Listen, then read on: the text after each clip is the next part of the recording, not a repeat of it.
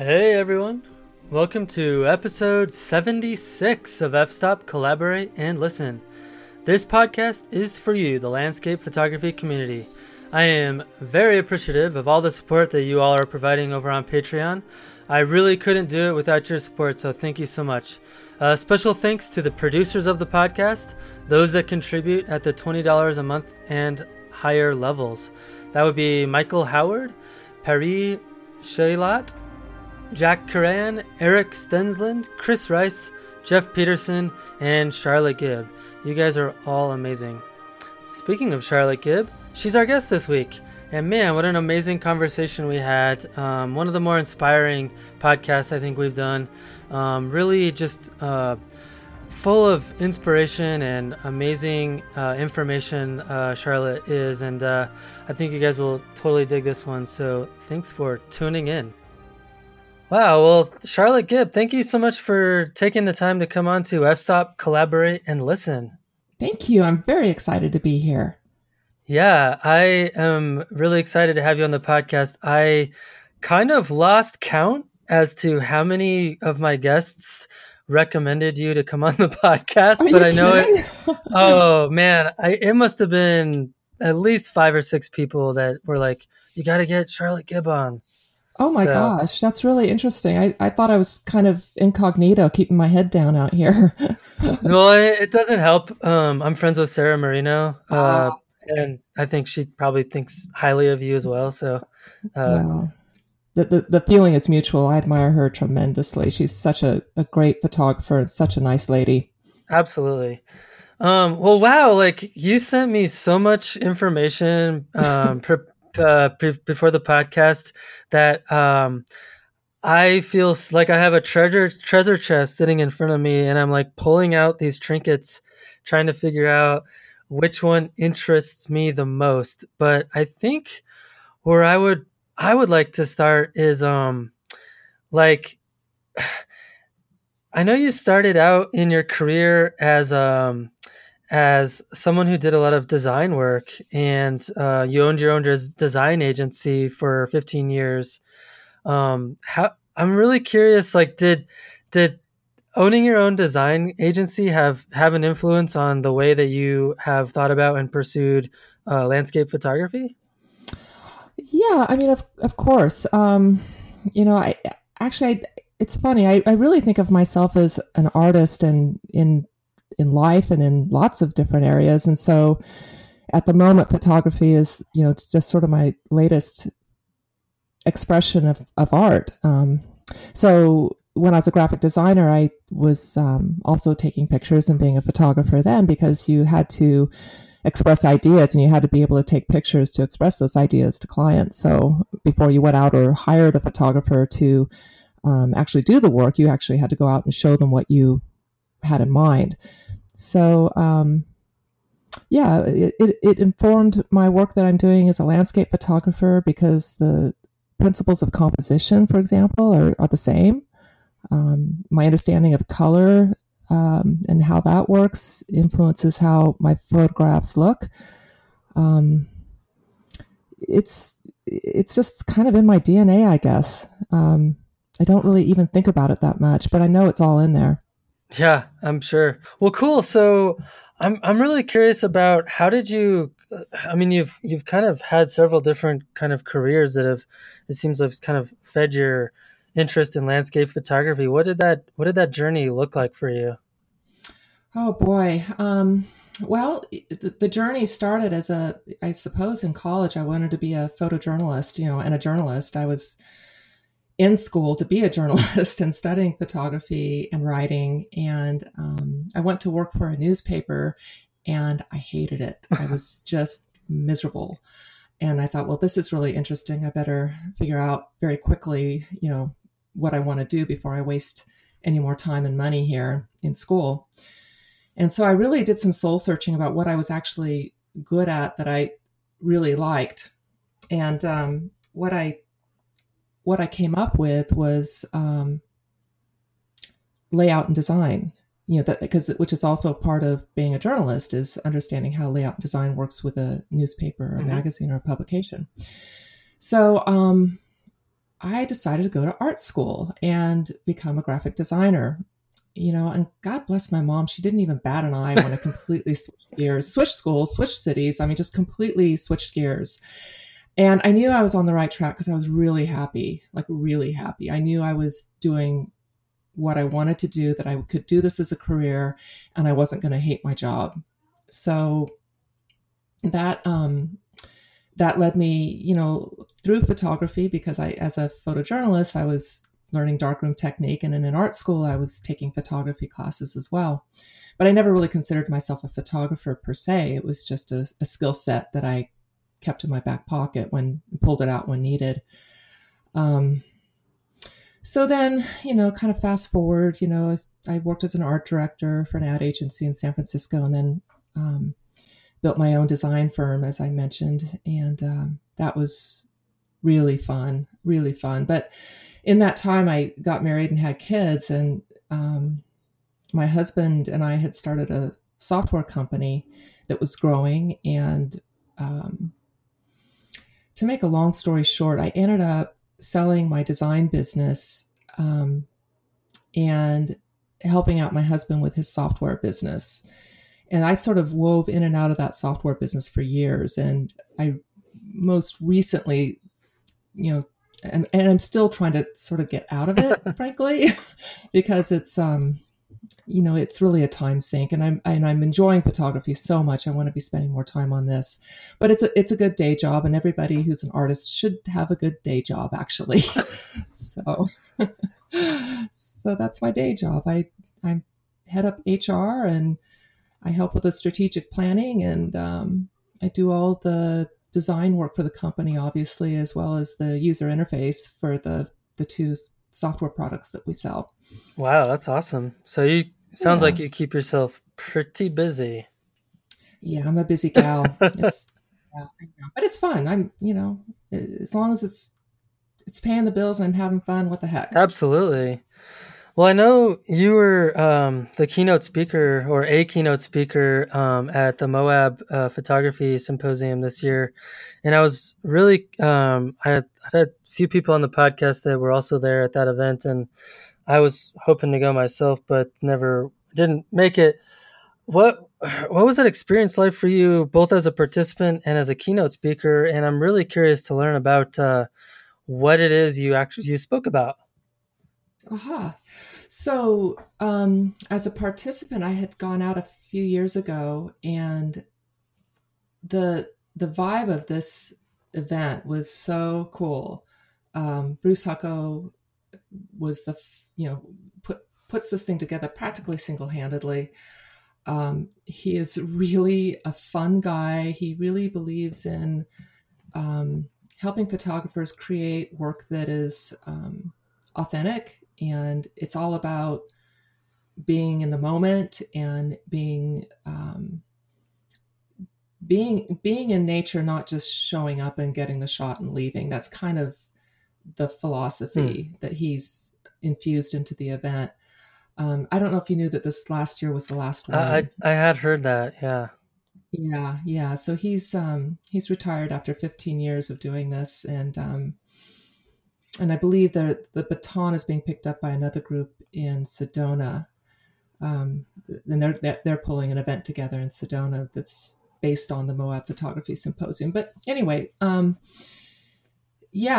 presenting it was such an honor and was really fun, and teaching was awesome. And I talked about intimate landscapes, which is sort of an area where that's what makes my soul sing. It's doing intimate landscapes, and I feel like I can talk about it, I can teach it. So I talked about that, and then I had some breakout groups, like smaller workshops where I just had like a dozen or so students.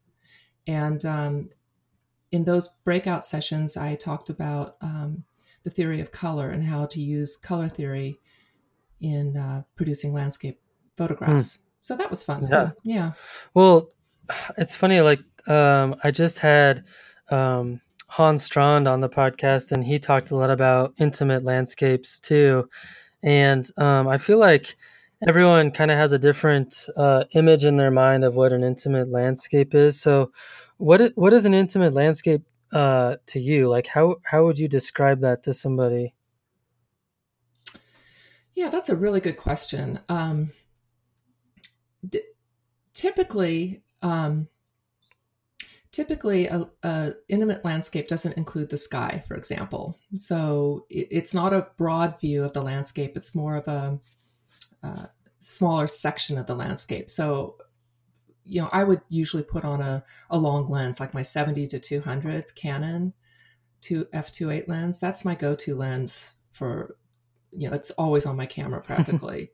So, because I just see the landscape that way. It's not to say I don't take wide angle photos, because I do, but an intimate landscape, if that's what you want to capture, putting a long lens on really, really helps to isolate the smaller scene.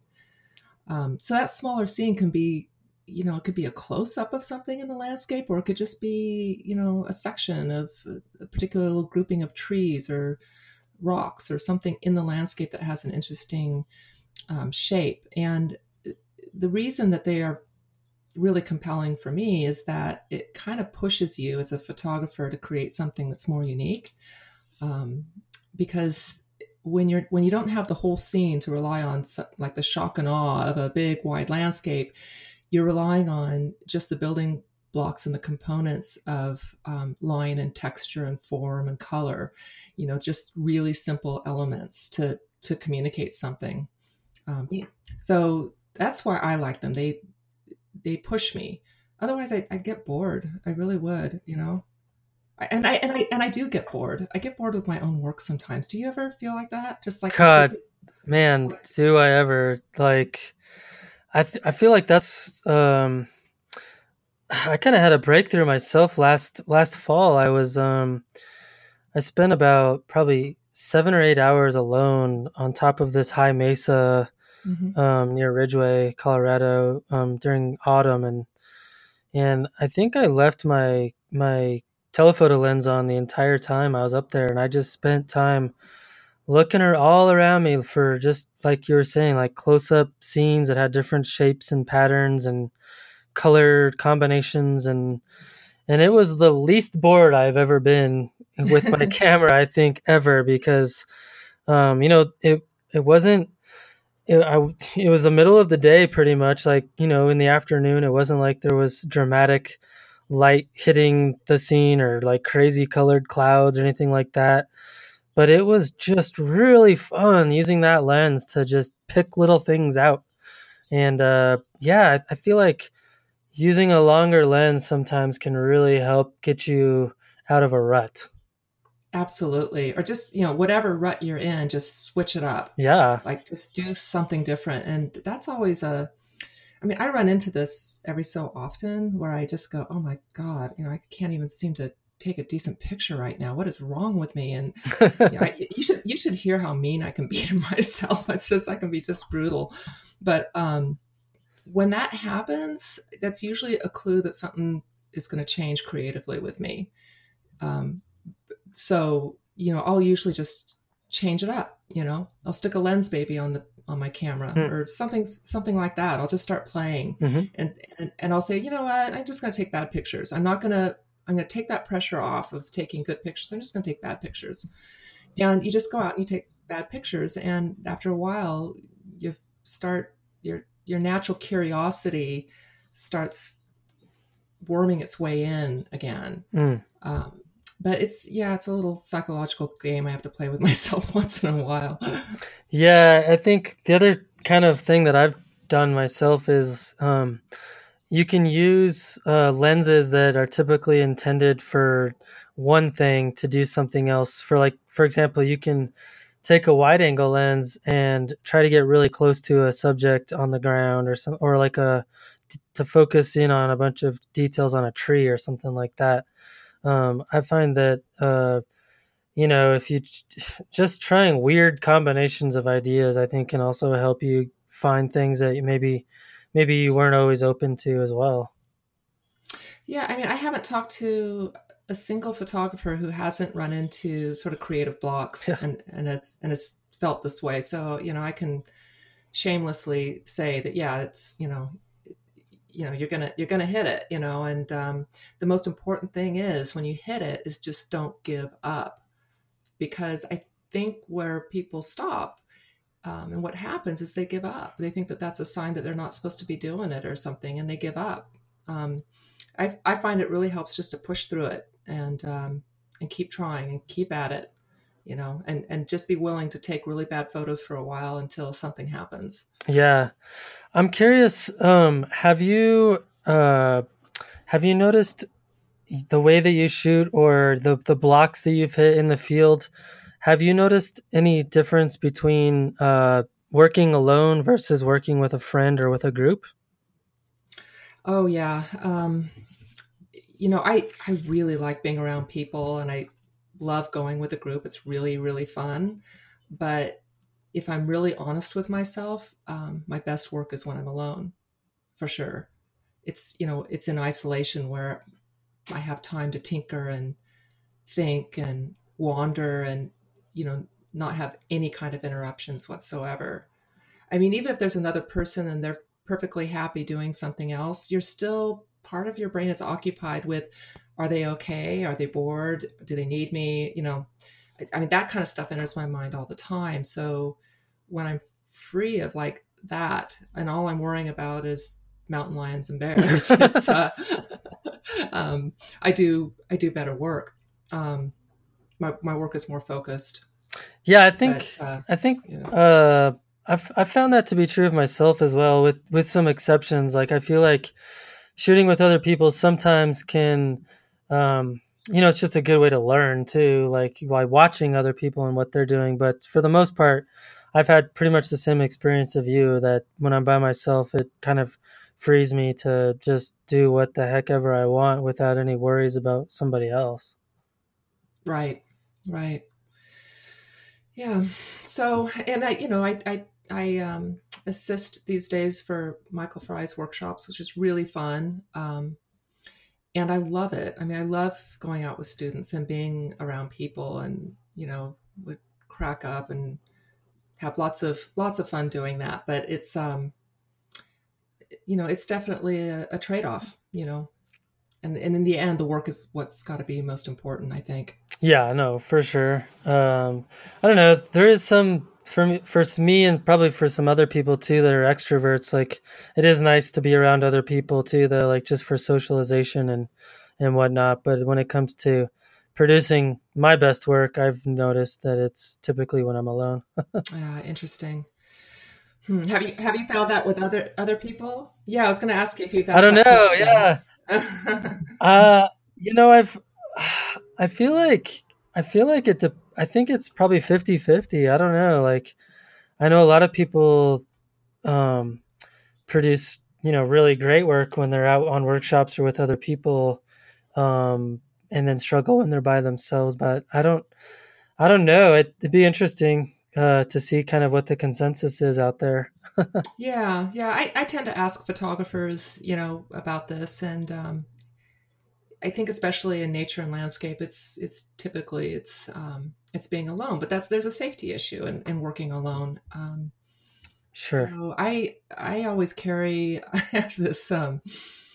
I have this GPS device that I keep on my backpack, and it's called a spot device, and Oh yeah. it basically, I push a button, it calls in the helicopters in case, or it allows my husband to find my shattered body at the bottom of a ravine or something if something happens Right. to me. But it's just a little, it helps me feel a little bit more secure when I'm out by myself, and I go out by myself a lot, quite a lot. Um, Yeah, I do a lot of mountain climbing by myself here in Colorado, and my wife keeps wanting me to get a Garmin InReach or a Spot device just for that reason. Uh, yeah, but I can don't understand have that. one yet. Yeah, yeah, she's right, Matt. Oh, I know, I know. That's no doubt. Um, well, one of the things I wanted to talk to you about was kind of this idea of vision in landscape photography and finding your vision, and or maybe how your vision can find you. Like how did that how have you experienced that interesting kind of push pull in the field? Yeah, that's a really good question. I hear this a lot from photographers about um, trying to find, their vision. And I've also had people say that they recognize my photos before that they know that they're from me. And I'm scratch my head about that. I said, really? Wow, that's really interesting. But I think that if you do keep at it, a pattern does start to emerge. And if you're paying attention and looking at your photos regularly, you'll start to see what is naturally emerging from your natural creativity and curiosity. You'll notice that you're taking photos in a certain way, or something's capturing your attention in a certain way, and you'll start to see a pattern. And that pattern is your vision. That's what it is. It doesn't happen overnight. I don't think you can set out to say, this is my style, or this is what I'm going to do. I think it's more that your interest and your curiosity will naturally draw you to those things, and that's what your style or vision becomes. At least that's how it was for me. Yeah, so it's not a ride in Disneyland or Disney World. It's an actual thing that you can actually come to discover eventually. Apparently, it's funny because I had the same experience a while ago anyway, where people were like, "Oh, I knew that was your photo before I saw it was your name." But when I go back to some of those images, it was I think some of it was like because of like the ridiculous way that I processed it, and not necessarily the way that I arranged compositional elements or something like that. And so I've been on this weird journey in my head anyway of like, do I have a vision? Like, I feel like it's one of those things that like, we're always, I don't know about you, but I'm always looking over my shoulder. Like, have I found it yet? Or, because it's so much of it, I feel like you have to rely on other people kind of telling you that they see it, but I don't know. Yeah, I mean, I agree. That's kind of how it happened to me. Is people were saying, yeah, there's this style that you have that's emerging. Like I remember, my friend Claudia, who's Michael Fry's wife, she said, "Oh, look, it's Charlotte light," and I was like, I'm looking at her like, "What? What are you talking about?" But I knew what she meant. It was the kind of light that I'm attracted to and that I photograph, and it took somebody else kind of spelling that out for me to kind of realize, like, she's right. That's what I like photographing, is this kind of condition. That's funny. Huh. Yeah. And I guess I do have that too. I guess if I think to the moments in my mind where I was like really excited with the camera, there was definitely some elements happening that are, that have similarities in terms of the light. Like I really love like long shadows and like big rocks and features and things like that have like where the color like visibly changes because of the way the light is hitting it or something like that. So I guess I do have some things that I'm drawn to, but I don't necessarily know if that means that I don't know. I guess I feel like I don't have a strong enough body of work yet to say that I have an identifiable vision, but I don't know. I don't know if that's true, Matt. I looked at your work. I think there's definitely some threads of commonality going through it. I mean, it's really beautiful stuff. You're very, very talented. So maybe just look at it with fresh eyes sometimes, Yeah. Well, and we're, as artists, we're always like our worst critics. Like you were talking about earlier, like, oh, I'm such a terrible photographer today. Like I feel like I have that experience, not necessarily with the composition, but like a lot of times with processing, like, oh, what the heck was I doing?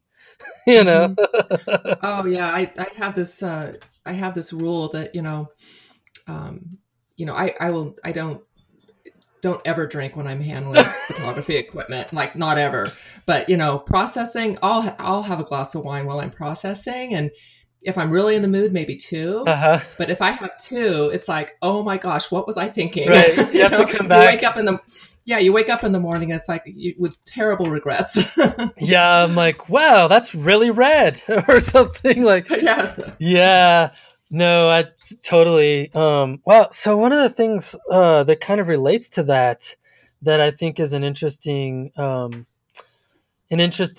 tie-in is photo contests. So I personally haven't entered a ton of contests, but I decided to enter the Epson Pano Awards this year. I think I put like five or six images in this year. It was like $120 to do that. I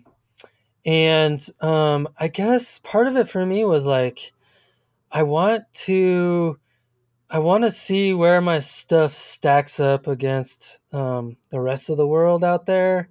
And like, part of me is like afraid of like what I'm going to find out. Like, oh, that's only a bronze. Okay. That's good to know, 'cause that was my best photo I've ever taken. So, but what are your thoughts on entering contests, and like, can that help inform your vision, or how can that help you as a landscape photographer? Yeah, I've entered a lot of contests over the years, and I've also judged contests over the years, Mm-hmm. and I think that and I like doing both. I think the reason you want to enter is you get eyeballs on your work, and there's value in that. Just getting people looking at your work, and a lot of contests aren't going to offer you feedback on your work, so the only feedback you're going to get is whether you placed or not. Mm-hmm. But I think it's important because it basically acknowledges that you're part of a larger community of photographers. You throw your hat in the ring, and you put your work out there, because as an artist, you really do need to put your work out there. And social media is great, but contests are a little more official, and you have skilled professional people looking at your work. And you might even win, but I wouldn't do it just because you might win. I would do it just because it's good to have your work in a pool with other photographers and having people looking at it. Mm-hmm. Do you have specific contests that you think are better than others in terms of helping people with some of those things that you're talking about? One that I really like is Lens Cultures. Does it because they give you feedback, so you enter, and it costs like, I don't know, it's like $50 for a body of work or something like that. And they'll actually have somebody review your work and write a critique of it. Oh, I mean, that's huge, to have that. For sure. No doubt. I'm wondering, like, have you used some feedback of that nature to improve your work in the past? Absolutely, I have. It's one of the areas that I am trying to make myself work on is instead of just going out and taking, a single picture, is like, when I go out, I want to be able to think about creating a body of work or a series of work, or focus on, a subject that tells a story. Mm-hmm. It's really difficult to do, but again, if I don't push myself, I'm just going to get completely bored. So this is an area that I'm working on, because one of the people who reviewed my work in a Lens Culture contest said, would like to see more of this kind of thing. You maybe you could have thought about. I think I submitted. I think it was I did a series on the snow monkeys in Japan, and they had suggestions of, like, they wanted to see more interaction between the animals, and things like that. And they were right. Mm-hmm. It tells a bigger story. Instead, I was like doing these portraits of these animals that I thought they looked so human, and they were so interesting. And so I was developing kind of these portraits of these individual animals, which had very individual characteristics. So anyway, yeah, I did use that, and I gave that a lot of thought. Yeah, man, speaking of storytelling, I feel like in the last probably 6 months, I think it's because I had Ben Horn on the podcast, and he talked a lot about storytelling, and it's something, I've always kind of just had in the back of my mind. I've heard people use that phrase a lot over the years, but until you actually go out and try to actually find scenes that do tell a story, wow, it is hard to do. Yeah, Some of it's, I don't know, like, I feel like part of it is you have to just be open minded to trying to see it if it's there, because you can't really force a story to just be there. But man, it is, I feel like when it does happen, it's powerful stuff, but it is really tough to find. absolutely. And it can take years to develop a thread through a story. I mean, years, and there's photographers who do work on it for years, and adding, like pebbles, to a jar. And you see it, and you take a picture of it, and then whoop, there's another one. So finding a theme of some sort that you want to tell, and that can take a lot of time. But that's the kind of work I want to be Hmm. doing. I that's the direction I'm going in right now. So what is your approach when you're in the field to try to push yourself to that next step? Well, it's got to, again, I guess I go back to what I said earlier, which is noticing in your own work what you're attracted to, um, Hmm. and doing more of that, and then looking at the work and seeing, okay, is there a thread to this? Is there a story here? Is there a way to connect the dots between these images that I'm photographing? And then once you do that, like I've been really enamored lately with I photograph a lot of live trees. I love photographing trees, but lately I've been photographing dead trees. and um, I and like them too, man. I get it. and I think in these trees that are dead tell a story as much as the live ones do sometimes. Uh, I Um, feel like even more of a story. yeah, it's like so when I'm out in nature and I'm taking pictures of beautiful light, and then, oh wait, there's a dead tree. How can I, what can I tell about this dead tree, about the story behind it? How can I photograph it? Yeah. So that's a practical way of how I'm doing it. But it's just in its infancy right now, so we'll see how it goes. Yeah, it's funny you mentioned dead trees, because that's exactly the photograph that came to my mind when you were just talking about storytelling. It must have literally been like a week after I had been on the podcast and we were talking about storytelling. I was on a hike climbing one of the mountains I was trying to do this year, and right at tree line there was these two old bristlecone pines that have probably been there for like 1,000 years, that were just by themselves dead, on the side of this hill, with like really nothing else around them except for a bunch of wildflowers. And I was like, holy crap. Wow. It just spoke to me, like there's something here, there's a Yeah. story to be had in this scene. I just have to find it. And yeah, dead trees, man. I know. Go shoot more dead trees. I'm going to take that advice. They're really I mean, they're all about line and shape too. I mean, they're very interesting. They structurally they add a lot to a composition because you got it right there. I mean, you've got diagonals and verticals and horizontals, and all those things that make up great compositions, and texture. So they're Right. really fun to work with. They're difficult to photograph sometimes because they're often bleached white. So, trying to get the exposure correct so that you're not blowing out the highlights is, can be challenging. So, but that's okay. I love a challenge for sure. Oh, absolutely. I mean, the technical stuff is easy to overcome for me anyway. It's not the technical stuff, it's the storytelling and like seeing stuff that you're not normally used to finding, that's the intimate stuff. Like that stuff doesn't come naturally for me, and probably for a lot of other people. So it's that, I know for me it's going to take years to even develop that vision for those types of shots. Yeah, the people who are really good at it, just, it makes me want to throw away my camera. So, I know, right? yeah. But, like I said, I take my own advice and I just stick to it. Just keep going, keep on swimming, put one foot in front of the other, just keep doing it. And, it does get better. Your work gets better. So, Right. Yeah, and it's funny. Like I feel like photography is especially landscape. It's a funny thing because I feel like it's easy to get really good really fast in terms of execution. In good light and knowing your camera settings, and going to a scene that you've seen before on the internet or social media, and pulling that off. I think you can get to that place pretty quick.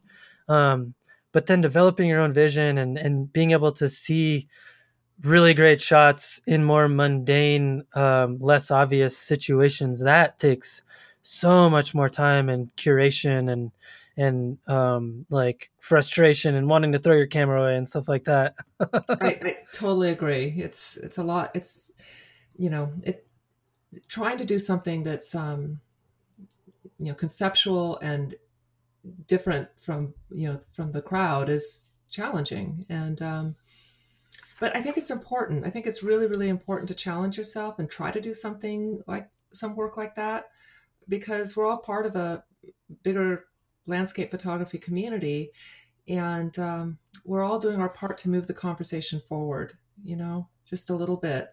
Like all our contributions are just moving the conversation forward. Like, what else do we have to say about nature and about place? And everybody has a voice, so it's important to, I think, to really explore that in yourself. You make more meaningful work that way. It's more satisfying. It's harder. It's harder to do, though, for sure.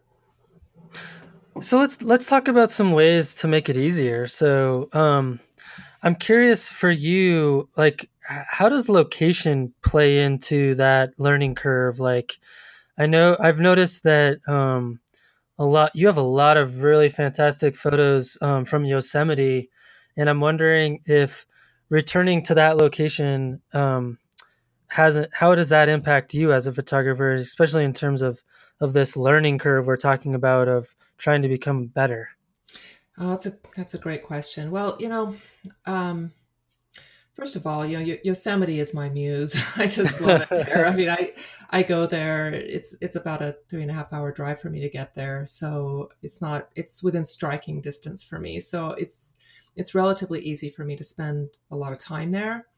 I feel perfectly safe wandering around Yosemite on my own, which is important. Mm, And it's has endless possibilities for photography, and the light is so cool there because especially in the valley where you've got this east-west valley with light that bounces off the canyon wall, so you get this bounce light down in the shadows that is just wonderful. mm. So it's an easy, sometimes I feel like it's cheating because it's just like so easy to get great photographs there. But what's harder is to try to, like I said, move the conversation forward about Yosemite, because it's been done so much. I mean, it's practically a mecca for landscape photographers. I mean, eventually, if you're a landscape photographer, you're going to want to come to Yosemite because it's so breathtakingly beautiful. So yeah, I'm up there at Tunnel View with the rest of them on a morning that's going to look interesting. But right after that, I'm down, with my long lens and in the canyons and in the creeks and looking around for little interesting subjects. And I've been doing this, I guess, in Yosemite seriously since 2012 or so. Mm-hmm. And I'm still I feel like I've barely scratched the surface there. There's just so much to photograph. But I find returning to the same place again and again, it challenges you, especially at a place like Yosemite, because when you show up, you're so you just want to get out your wide angle lens and take a picture, because it's just so inspiring. But after you've done that, like every time you go to Yosemite, you're not going to be able to stand to do that again. You have to, you can't get another picture of tunnel view because you've already got like 10 of them. What are you going to do differently? So it really pushes you as a photographer to try to say something different about the place, something different that maybe nobody else has said photographically. So that's why I go back there, because it's challenging. It's kind of easy to go to a new place that you've never been to before that's really beautiful and put your tripod in the same places and get that shot. But if you want to challenge yourself, just keep going back and try to not take that picture again. Try to do it differently, something different every time. Yeah, I feel like the more you go to a certain location, and especially if it's a place that really speaks to you as a photographer and as an appreciator of nature, which hopefully all of us landscape photographers are, I would assume. But I feel like there's something part of that process of becoming kind of one with a place where it kind of eases you into a different state of mind where you just start seeing it differently and you start appreciating different things about it that maybe the people that have never been there before just wouldn't see, like different rocks and how they look, or different plants. And like when I was there in the spring, like this plant looks this way in this light, and you got to check that out. I mean, you just don't see that stuff if you've only been to a place once before. I feel like it just makes it to where it gives you so many more opportunities to open up your mind, and as an artist and as a photographer, to just try different stuff and see things that maybe normally that wouldn't be as obvious, You're absolutely right. That's exactly it. And like, for example, if you go there like season after season, you start learning how the light changes, from season to season. And, I go back to like these, there's this clump of trees. I visit trees. I photograph a lot of trees. I love photographing trees. And there's this clump of trees in this meadow that I photographed the heck out of that grove of trees over the years. Till it's like, why are you photographing the trees again? It's like, well, because it's still not quite right. It's still not quite right. I still haven't quite, expressed what I want to express about these trees. And finally, like after 5 years of like returning to this clump at the same time of year, like every year, I finally got the light I wanted and got the picture I wanted this last year. And it's one of my favorite pictures because I just persevered. I just kept showing up. It's like, okay, 3:00, winter, light should be pretty good right about now. But not quite right. It needs a cloud, and then the cloud has to open, and it's right. It's totally silliness. I mean, I think that to be a landscape photographer, you have to be a little obsessive compulsive, honestly, because you have to care about these little things, and you have to be consistent about them. Yeah. And so, it's funny, as you were talking about that experience of going back and going back and going back, and like, it's just not quite right, and like, I know there's more to this scene, I just need to shoot it again. I was struck by this this thinking. There's this, and I don't want to spend a ton of time on this, but it just I can't. I have to get it off my off my mind, or it's gonna gnaw at me, and I need someone else to process with. So here you are. Okay, go for it. There's this, there's this debate out there with people that are doing a lot of composite work.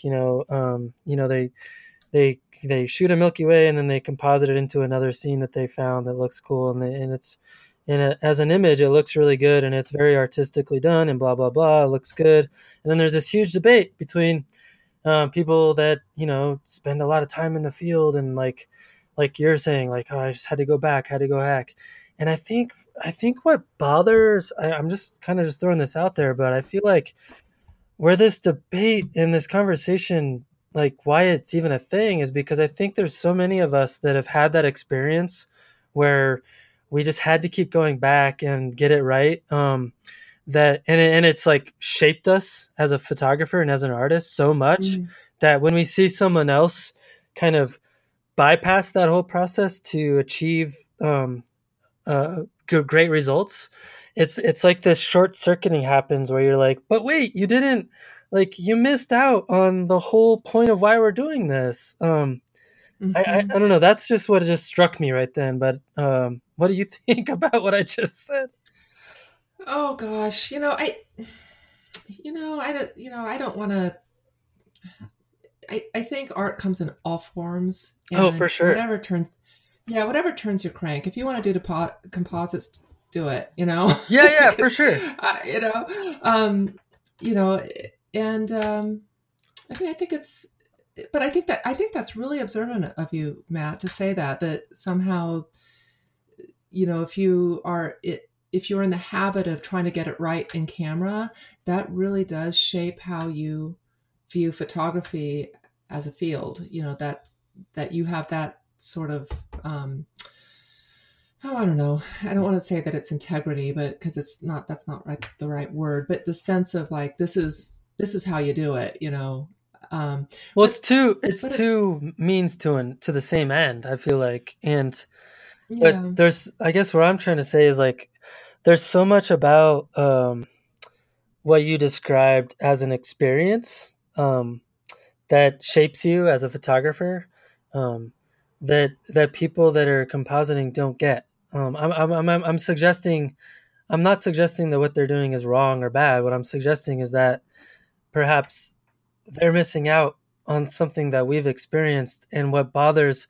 some people, not everyone, but some people, is that like we want people to have that experience as photographers. Yeah, I think I listened to a couple of your podcasts where this topic was discussed, and it's a really interesting topic, and it's a hot one. I mean, definitely right. People are opinionated about it for sure. When we had the super blue blood moon right. back in winter, and we were all out there trying to do something or other, and my photograph of it was like this tiny little moon. It's like I kind of snuck into our local reservoir here in Lafayette and at night and took my picture, of the super blue blood moon. And then the next day, everybody was posting their photos all over the place. And my good friend who used to be my boss when I worked for the ad agency, she wrote me. She says, "What is going on? Like, what are these pictures? Are these real? Are these real? Are these real?" And she was having me look at all these pictures of that were like, some of them were really obvious composites, and I said, "Yeah, that one's probably a composite. That one, no, that one's probably actual. No, that one's probably a composite. That one I'm not sure. I can't tell." And so I said, what does it matter though? What bothers you about this? And she goes, "I don't like feeling duped." Uh-huh. And I thought that was really interesting, an interesting way to say it. So, I think art's art, but I think she got down to the nut of it, which is we don't want to feel like we're being duped. Yeah. Right. Well, I don't. I've talked to people who don't care too, like not photographers, like people that just like looking at images online, like, and you tell them, that's not real, right? And they're like, "Yeah, I don't care." So, I mean, I think it's a personal preference for sure, but yeah.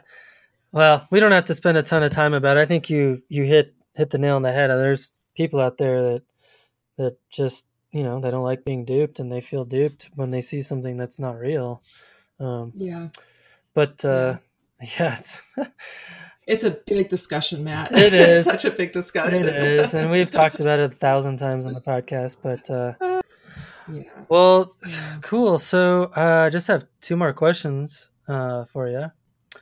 So, based on the name of the podcast, F-Stop, Collaborate, and Listen, what advice do you have for other photographers? Ooh, I would say try to do original work. I think that when you're first learning, there's a tendency to copy other photographers, which is really important to do when you're learning. We did it as painters. We would learn from the masters and try to copy the masterpieces. And as a photographer, it's no different. But don't stay there too long. Once you feel like you've got the basics of composition and your camera down, try to really express yourself by doing original work. It's very, very satisfying. Who would you think would be cool to have on the podcast?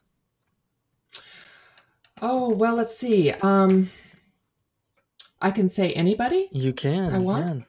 As long as I haven't been on the podcast yet.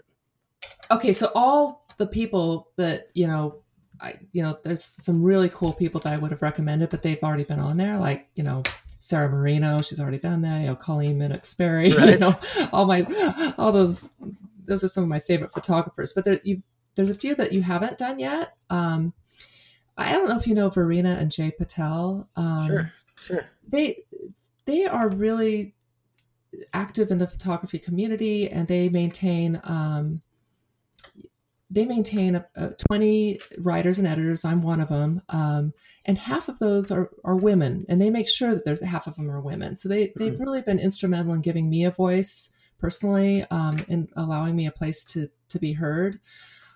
So they're doing so much for the photography community. I think it would be lovely to hear what they have to say. Then there's, of course, Michael Fry, who's been my mentor and friend for a number of years now. He's a California photographer who runs workshops here. And I mentioned earlier, I assist for him. He's a fine, fine photographer, and he has been at it for many, many years. And he's a great teacher and like one of the most kind-hearted people I know. Yeah, you're the second. Actually, this will be the second episode in a row that someone has recommended him. So that is awesome. Oh, interesting. Another one that is, I think, I don't know why this person doesn't get more attention, but his name is Keith Walklett. He is the person who taught me how to really see, like how to stop. He calls it stop the icon worship and just, really see what is different in nature, like really look and see patterns and what, like, hey, that rock, it looks like a dog, that kind of stuff. And, and his work is beautiful and very, very meaningful. And he's made a huge difference in my life and how I do photography. And then the last one is, again, somebody who I don't think a lot of people know about. His name is Evan Russell. He's the curator for the Ansel Adams Gallery. He works in black and white. His work is so beautiful and sensitive. Really, really nice stuff. And he's he's so busy at the gallery. I don't think anybody really notices, what the quiet work that he's doing that is really, really very nice. So if you haven't heard of him, just go out and Google him. And he's a awesome. super, super nice guy. Nice guy. Yeah, I've never heard him or Keith. So those are definitely new entries into my ever growing list of amazing photographers that I need to connect with. Nice. I'm glad I could introduce some new names to you then. Yeah, I appreciate it a lot because it's also cool to just see other people's work that I've never been introduced to before. So I think that's also, because you can draw inspiration from seeing other people's work that you've never heard of before, especially if they're kind of more obscure people that have more of a unique vision that maybe isn't as popular, but it's different, Yeah, there's so many photographers out there just quietly going about their business and not really putting it out there. Right.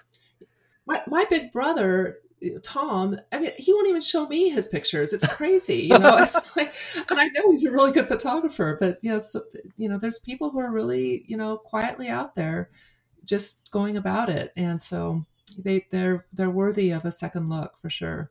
Nice. Well, cool. Well, man, this has been a really amazing conversation, and I'm super, I feel like we touched on so many great topics, and you just did a stand-up job of just knocking it out of the park. So thank you so much for coming on the podcast and and just being so open to sharing your perspectives. It's so amazing the amount of generosity that is out there in our community. So thank you. Oh, you're very welcome. I'm happy to. And it was really, really nice talking with you, Matt. You do such a great service here to the photography community, and I really, really enjoyed doing my homework and listening to all the podcasts. I feel like my mind has been open to so many new people that I never heard of and new work. And it's just been an awesome, experience for me. So thank you very much. Yeah, my pleasure. It's a lot of fun. So and I get like free tidbits of information like every week. I'm like, oh, that's a cool idea. I need to try that. Very good. Yeah. Like if you take one thing away from this podcast, it's shoot more dead trees. Right? Get out there. Yeah. They tell interesting stories. Yes. Well, cool. Thank you. Wow. Well, thanks to Charlotte for taking the time to visit with this week.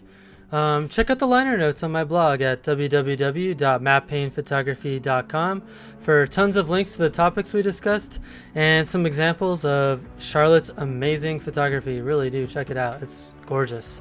Thanks to everyone who's written a review about the podcast on iTunes. You guys are really helping keep the momentum going, and it helps people discover the podcast.